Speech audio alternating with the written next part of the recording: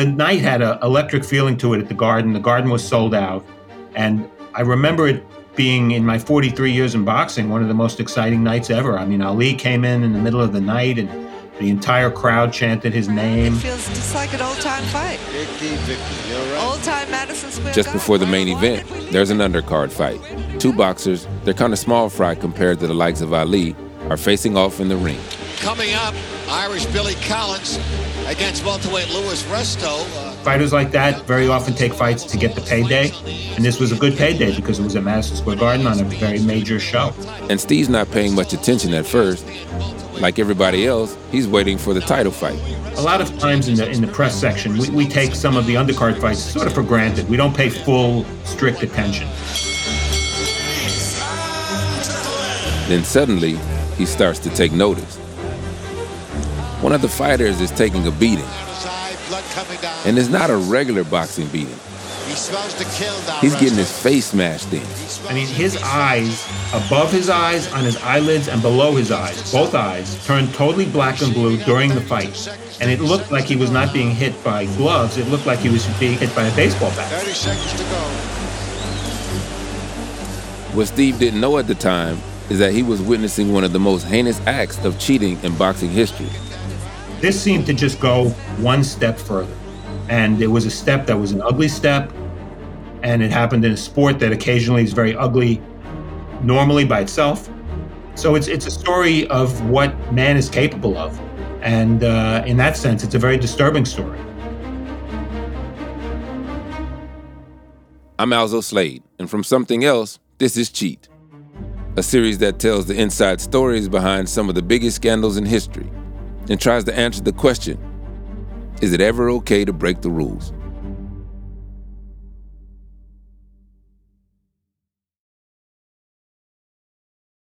In this episode, we're going to take you back to the early 80s to find out what led to one of the most shameful fights in boxing history.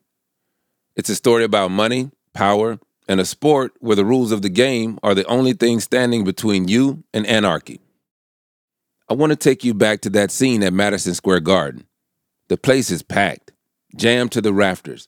It's the biggest crowd in 10 years, and the noise is beginning to build. I'm at ringside in press row, and I can hear like a murmur, and the murmur begins to be louder and louder. It's like a wave breaking on a beach, on the shore. It's a crescendo of noise as more people see the fighters. At the time they climb the steps and the trainer lifts up one of the ropes so the guy can get in the ring, all hell breaks loose. That's veteran reporter Jerry Eisenberg. I'm the columnist emeritus at the Newark Star-Ledger, the largest paper in New Jersey. And I've been in this business for 70 years. I'm 90 now. I did the first 53 Super Bowls. I did 55 Kentucky Derbies. I did 49 World Series. And if it happened, I saw it. But Jerry says there's nothing like the Garden on a big fight night. Cigars and the smell of sweat, the hot and bright lights on your face. The place was always packed with all sorts of characters. It was like a movie. The gamblers were there. The celebrities, always packed with celebrities. And all of them had gorgeous women on their arm. You know, and there's some mafia guys and their girlfriends and manufacturing guys and their girlfriends. Not too many wives. A lot of girlfriends, not too many wives. I mean, all these beautiful women walking around, fur coats in the summer, in a hot arena. Sounds like the show was ringside just as much as it was in the ring. But meanwhile, upstairs, people who didn't have the money, they sat upstairs and they had the habit of stamping their feet. It sounded like an earthquake.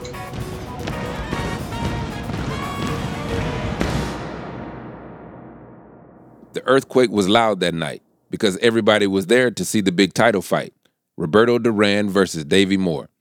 This was an age where one particular weight class was dominating the sport. The middleweights, the guys they call the Four Kings, Hearns, Hagler, Leonard, and Duran. You see, back in the old days, it was the heavyweights who were the big draw. But heavyweight fights had gotten boring. They became caricature-like. Two big guys lumbering around the ring, never really punching each other. That's not why people go and watch boxing. Most boxing fans go for what reason? They want to see a guy knocked on his ass. And these guys could put you on your ass, and they put each other on their asses. And this is why the Garden was packed that night, for this big title fight between two of the hardest-hitting boxers in the world. But just before the big fight, there was the undercard fight between two young middleweights. A young brawler from the Bronx named Louis Resto and Billy the Irishman Collins, an undefeated prospect out of Tennessee. Jerry wasn't so interested in the undercard fight. Remember, Jerry's been around for a while. I did the first 53 Super Bowls. I did 35 Kentucky Derbies. I did 49 World Series. And if it happened, I saw it.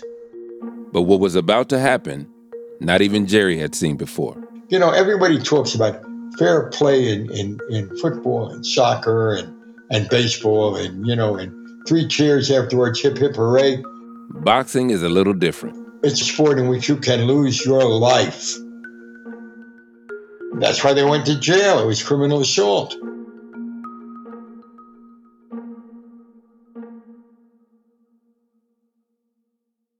To understand this story, we have to understand the two fighters in the ring that night, Billy Collins and Louis Resto.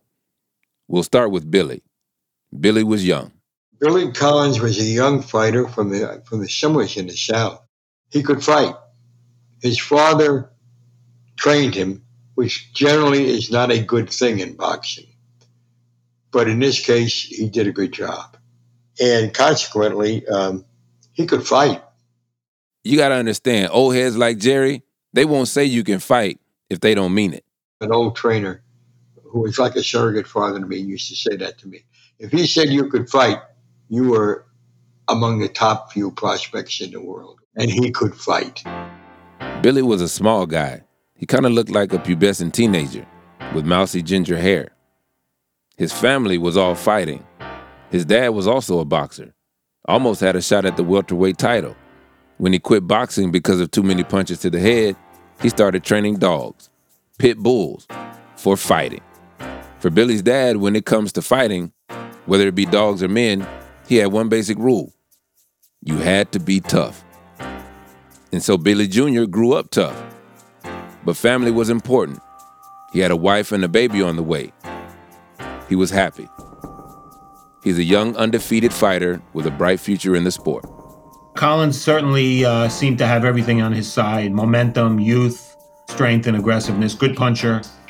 That's Steve Farhood. He's a boxing historian and was also in the Garden that night. Up until that point, he was 14-0. But tonight at the Garden was his biggest fight yet. It was his Garden debut, a debut in one of the most hallowed boxing arenas in America. It was maybe the biggest night of his life so far. It was his chance to confirm his place as one of the hottest prospects in boxing. His opponent that night, the night that was going to turn Billy Collins into a superstar, was a very different kind of fighter. Collins was all about hope and promise and potential and how far could he go, a young fighter, in his early 20s. And Resto was a fighter who was a veteran, a tough guy, but not going anywhere, certainly not going to contend for a championship. To give you some background on Louis Resto, he was born in the Bronx in 1955, a poor kid from a poor neighborhood. He didn't like school much, and when he was 13, he elbowed his math teacher in the face during class. He spent 6 months in a rehabilitation center for the mentally disturbed, and as soon as he got out, his uncle signed him up for boxing lessons. It's the Puerto Rican side of the Bronx. And, there aren't too many captains of industry living there. It's tough. It's hard for them to make a living, and they get the grunt jobs. So with the grunt jobs or no jobs at all, boxing could often be a way out for young kids who weren't doing so well at school. It had a heritage of loving boxing. Spanish Harlem and parts of the Bronx were the biggest producers of New York-raised fighters of color. Jerry says boxing has always been a way for people to escape poverty. You've got to be pretty hungry to want to be a fighter. I mean, I never saw anybody at Oxford or Harvard say, I think I'll go out and let some chap hit me in the face for a while and see how I like that. I hate to say this because depression makes fighters and hunger makes fighters. And in some ways, that was Resto. He wasn't a very talkative guy. He seemed shy and reserved, but in boxing, he was able to express himself. If you're poor, you're going to do whatever you can do to get out, but you got to be able to fight. And this dude, Resto, he could fight. He couldn't fight as well as Billy, not nearly as well, but he could fight. He'd had a decent career. He was what they call in the industry a brawler. He wanted to be in close with you. The key for a guy to fight against a mauler, a brawler, is to be able to get in and out, in and out. You go in, you bang, bang, and you're out. And when you come out, if you go straight back, your head will wind up in Poughkeepsie. And to be clear, Resto had knocked plenty of people's heads back to Poughkeepsie in his time. But recently, he'd taken some heavy losses, and he's now in his 30s. He'd been around the block. He didn't move as fast as he used to. And this fight against Irish Billy Collins, the top prospect from Tennessee, was basically kind of a payday for him. Fighters like that very often take fights to get the payday. And this was a good payday because it was at Madison Square Garden on a very major show. Boom. So here we are. The two fighters ready to go mano a mano. The Irishman against the brawler from the Bronx. There was only meant to be one winner, and that was Billy Collins. He was the heavy favorite, the undefeated prospect. All of the odds in his favor. And then someone came along and decided he was going to change the odds. Panama Lewis was capable of doing anything he needed to do to get his fighter to win. He, as a technical trainer, he was very highly thought of, but also considered a little bit of a loose cannon and perhaps not, didn't always play by the rules. That's coming up after the break. There's a lot happening these days, but I have just the thing to get you up to speed on what matters without taking too much of your time. The 7 from the Washington Post is a podcast that gives you the 7 most important and interesting stories, and we always try to save room for something fun. You get it all in about 7 minutes or less. I'm Hannah Jewell. I'll get you caught up with the 7 every weekday. So follow the 7 right now. This is Chilling Tales for Dark Nights. Good evening, listener. I'm Steve Taylor, your host to a horror anthology podcast where we ask you to depart from your safe perception of reality to descend with us into the frightening depths and dark corners of twisted imaginations.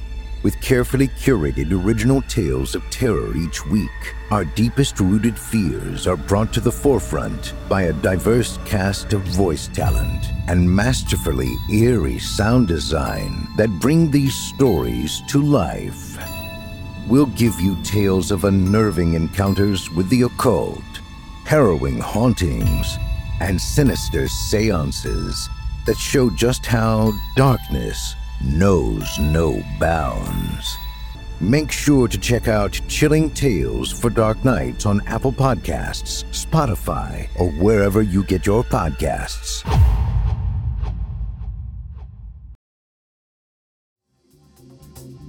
The reason this fight went from being just your standard undercard fight in the Garden to one that will live in infamy forever is really because of one person.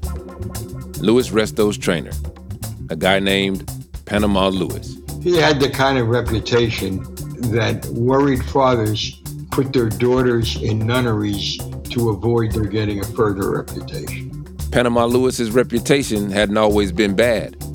He trained the light welterweight champion of the world.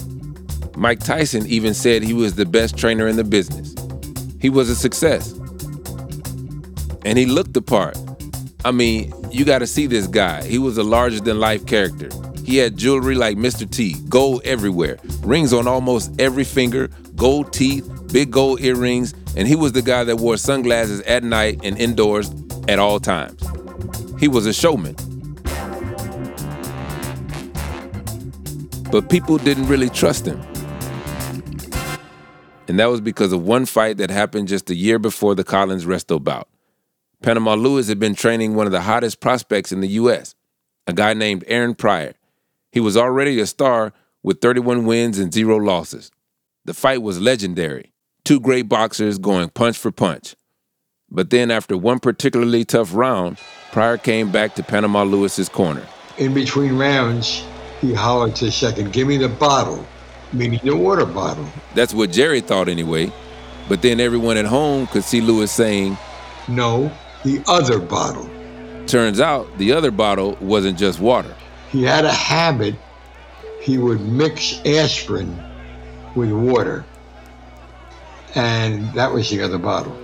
And when a fighter was really fatigued, and at that point Aaron was getting fatigued, it improved his endurance. And Pryor's effort that night was pretty incredible. His energy and his effort were amazing. So who knows what was in that bottle? But that just led to a further belief that Panama Lewis was capable of doing anything he needed to do to get his fighter to win. He, as a technical trainer, he was very highly thought of, but also considered a little bit of a loose cannon, and perhaps not, didn't always play by the rules. Okay, let's step back for a minute here and think about why rules in boxing are so crucial. I mean, let's be honest. Boxing is 2 people trying to beat each other's brains out. But when you apply rules, it makes it a sport where the lives of the boxers are protected while the spirit of the competition is still alive. These rules basically go back to the 19th century. Boxers are meant to be the same weight, fight for the same time, and so on and so on. And you all have the same equipment. This is what separates a boxing match from a street fight. But we all know where there are rules, there are people looking for ways to get around them. In fact, according to Jerry, when Cain fought Abel way back in the dawn of time, I suspect very much that Cain cheated Abel, which is why God stuck a big mark on his forehead. I think cheating has been going on forever. And because there's a lot of cheating, there's also a lot of different ways to cheat. You could use drugs like Panama Lewis. You can get one boxer to lose on purpose. Or you can even buy off the judges. Cheating in boxing is almost always about one thing: money.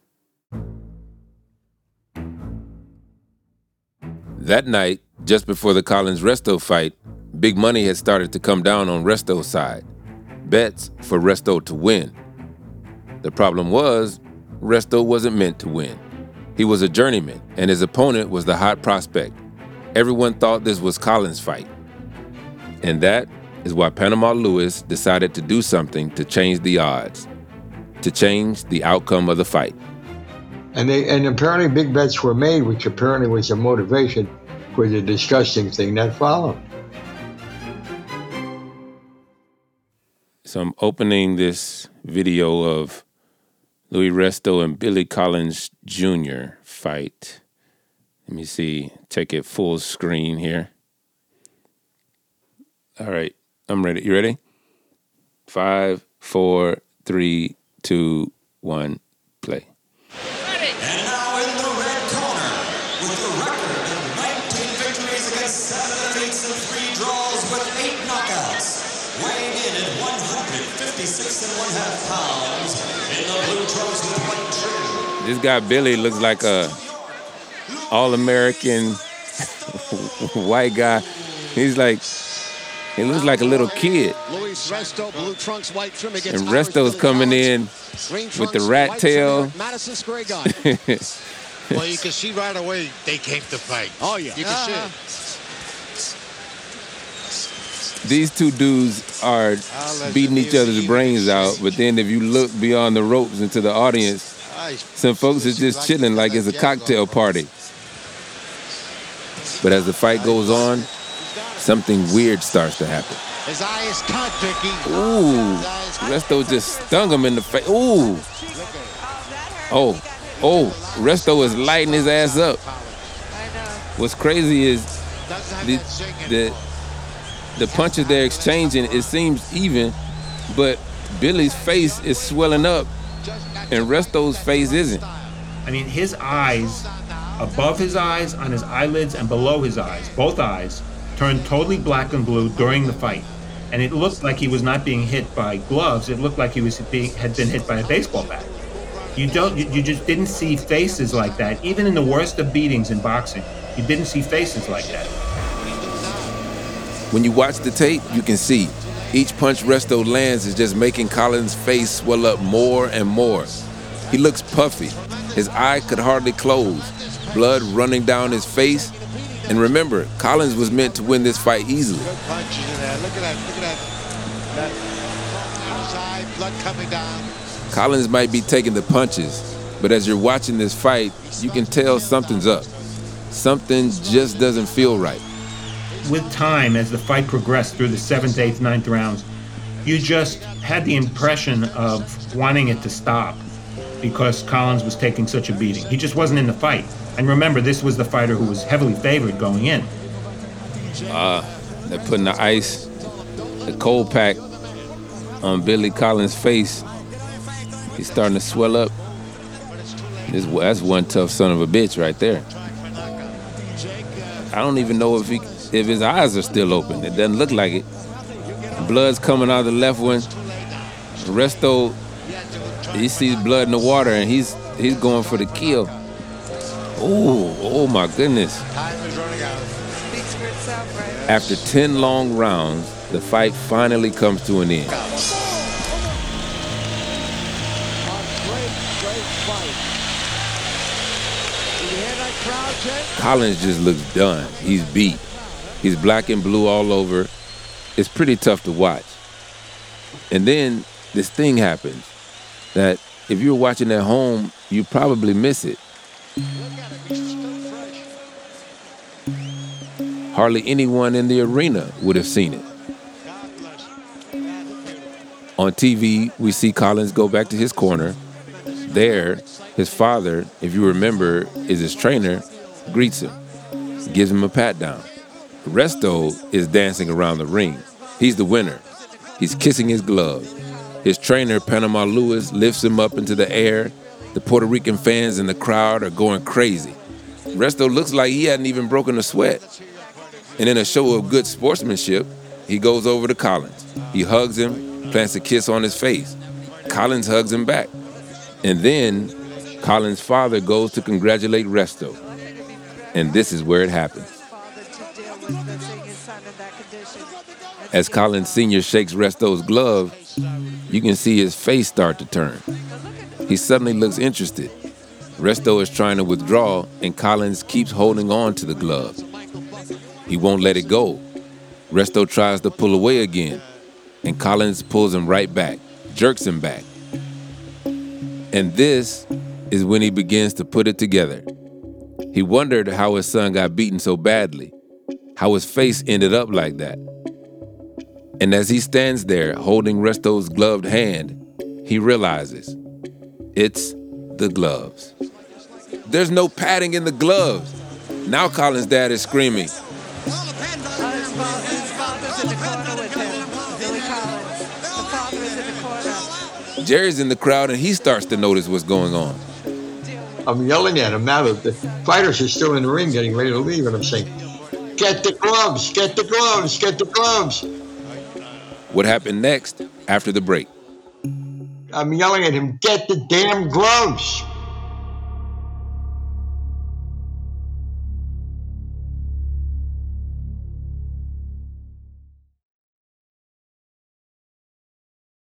If you're looking for a smoking gun, I can absolutely guarantee you, you will not find it.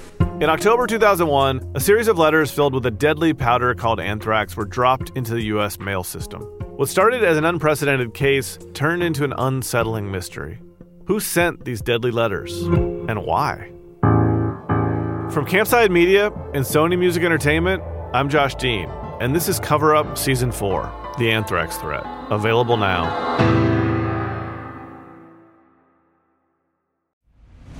I'm Nick Friedman. I'm Lee Alec Murray. And I'm Leah President. And this is Crunchyroll Presents The Anime Effect. We're a new show breaking down the anime and pop culture news you care about each and every week. I can't think of a better studio to bring something like this to life. And yeah, I agree. We're covering all the classics. If I don't know a lot about Godzilla, which I do, but I'm trying to pretend that I don't right Hold now. it in, hold it. And our current faves. Luffy must have his due. And We agree on some things, but not on everything. Oof. I remember, what was that? Say what you're going to say, and I'll circle back. Listen to Crunchyroll Presents The Anime Effect every Friday, wherever you get your podcasts. And watch full video episodes on Crunchyroll or the Crunchyroll YouTube channel.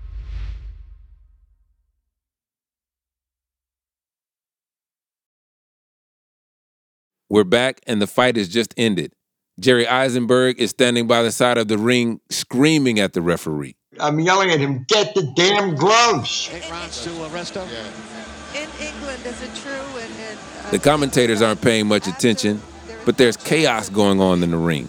Resto is still celebrating, but at that moment, the fight footage cuts to black. I think if we were paying more strict attention, we would have said, this is unusual even by boxing standards. You know, his face was so bruised and black and blue. But no, I don't think anybody thought that anything foul was going on. But something foul had been going on.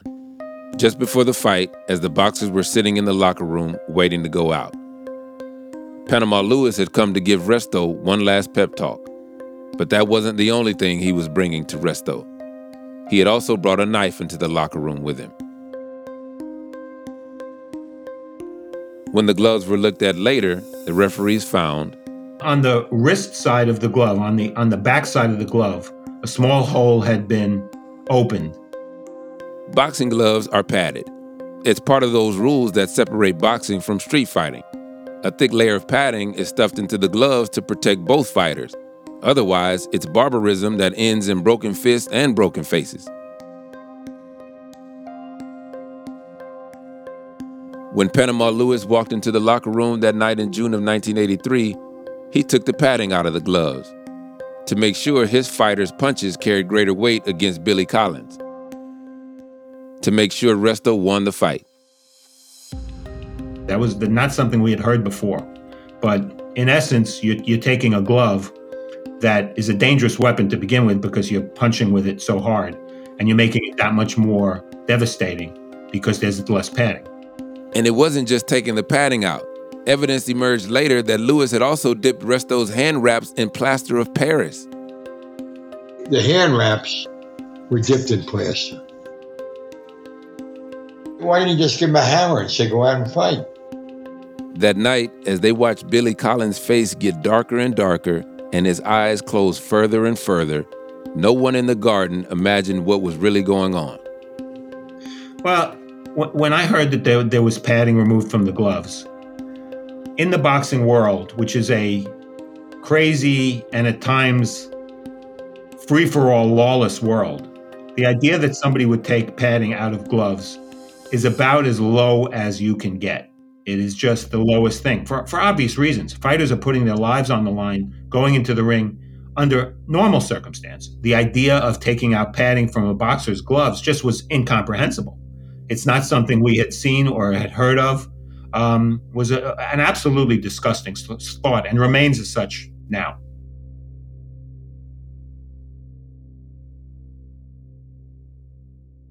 And it was about to get worse. After the fight, Billy Collins essentially went blind.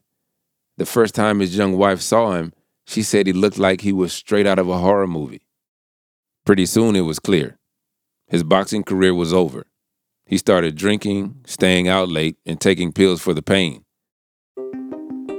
Then one cold night, just a year after the fight, he was drunk. He took a car out, and no one really knows what happened next. But Billy Collins' car ended up in a ditch on the side of the road, and Billy Collins ended up dead. Some people said it was an accident. Other people called it suicide. Jerry Eisenberg has his own suspicions. Supposing you were Rembrandt, all right? I don't know if you could draw a straight line even, but let's suppose you're Rembrandt. And let's suppose you got a gambling debt. And someone comes in and hits every one of your fingers with a hammer. And you can never paint again. You think you might kill yourself? The moment Louis Resto started hitting Billy Collins with those tampered gloves, he was taking away Billy's art.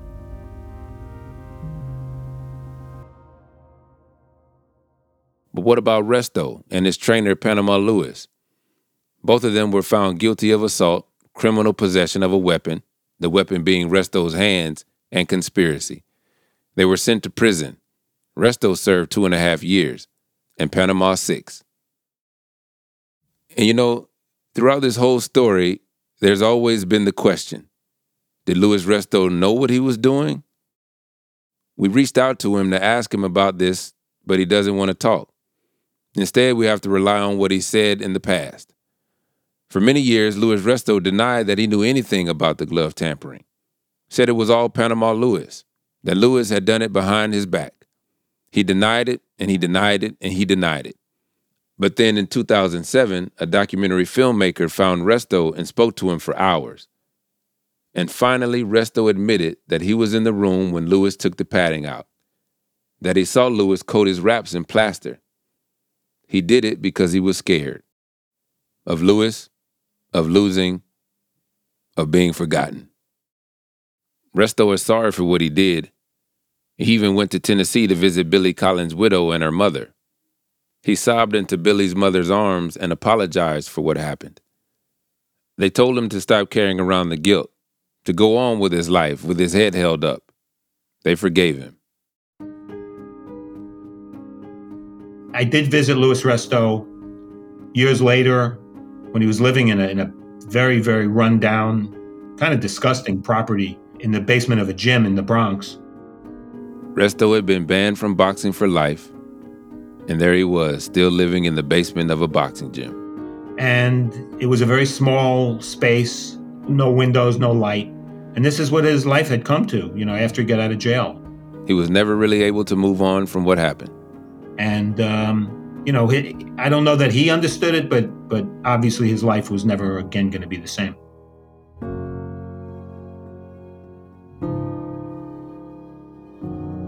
Some people will call boxing barbaric. It may be violent, but the best fighters are strategic, smart, and athletic.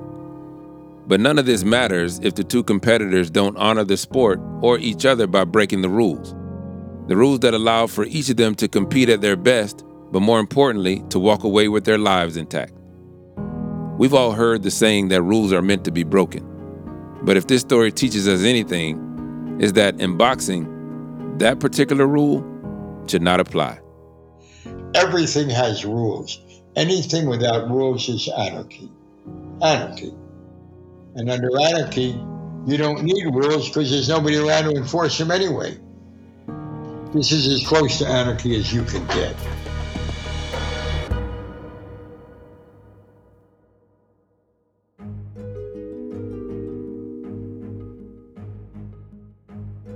Hey, good people, just before we go, don't forget to follow the show on Apple Podcasts or wherever else you get them. And not that you're going to do it because we ask, but it helps if you leave us a rating and a review as well. Next time on Cheat, it's the fraudster who charmed the aficionados of fine wine and cheated them out of millions. Now you have to tell me where you found these wines. You must know where you bought them. And suddenly both the auctioneer and Rudy Kernawan had their nose in their plate, mumbling something, we don't know, I buy so many wines, blah, blah. Cheat is written and presented by me, Alzo Slade. The producer for this episode is Mira Kumar. The series editor is Joe Sykes, and the original idea for this show was developed by Tom Fuller. The executive producer is Tom Koenig. Engineering, sound design, and scoring by Martin Peralta. Our design and visual team is Emma Lansdowne and Sarah De La Rue. And a big thanks to Steve Ackerman, Mark Rivers, Peggy Sutton, Ella McLeod, Dasha Litsitsina, Chris Skinner, and Arlie Adlington.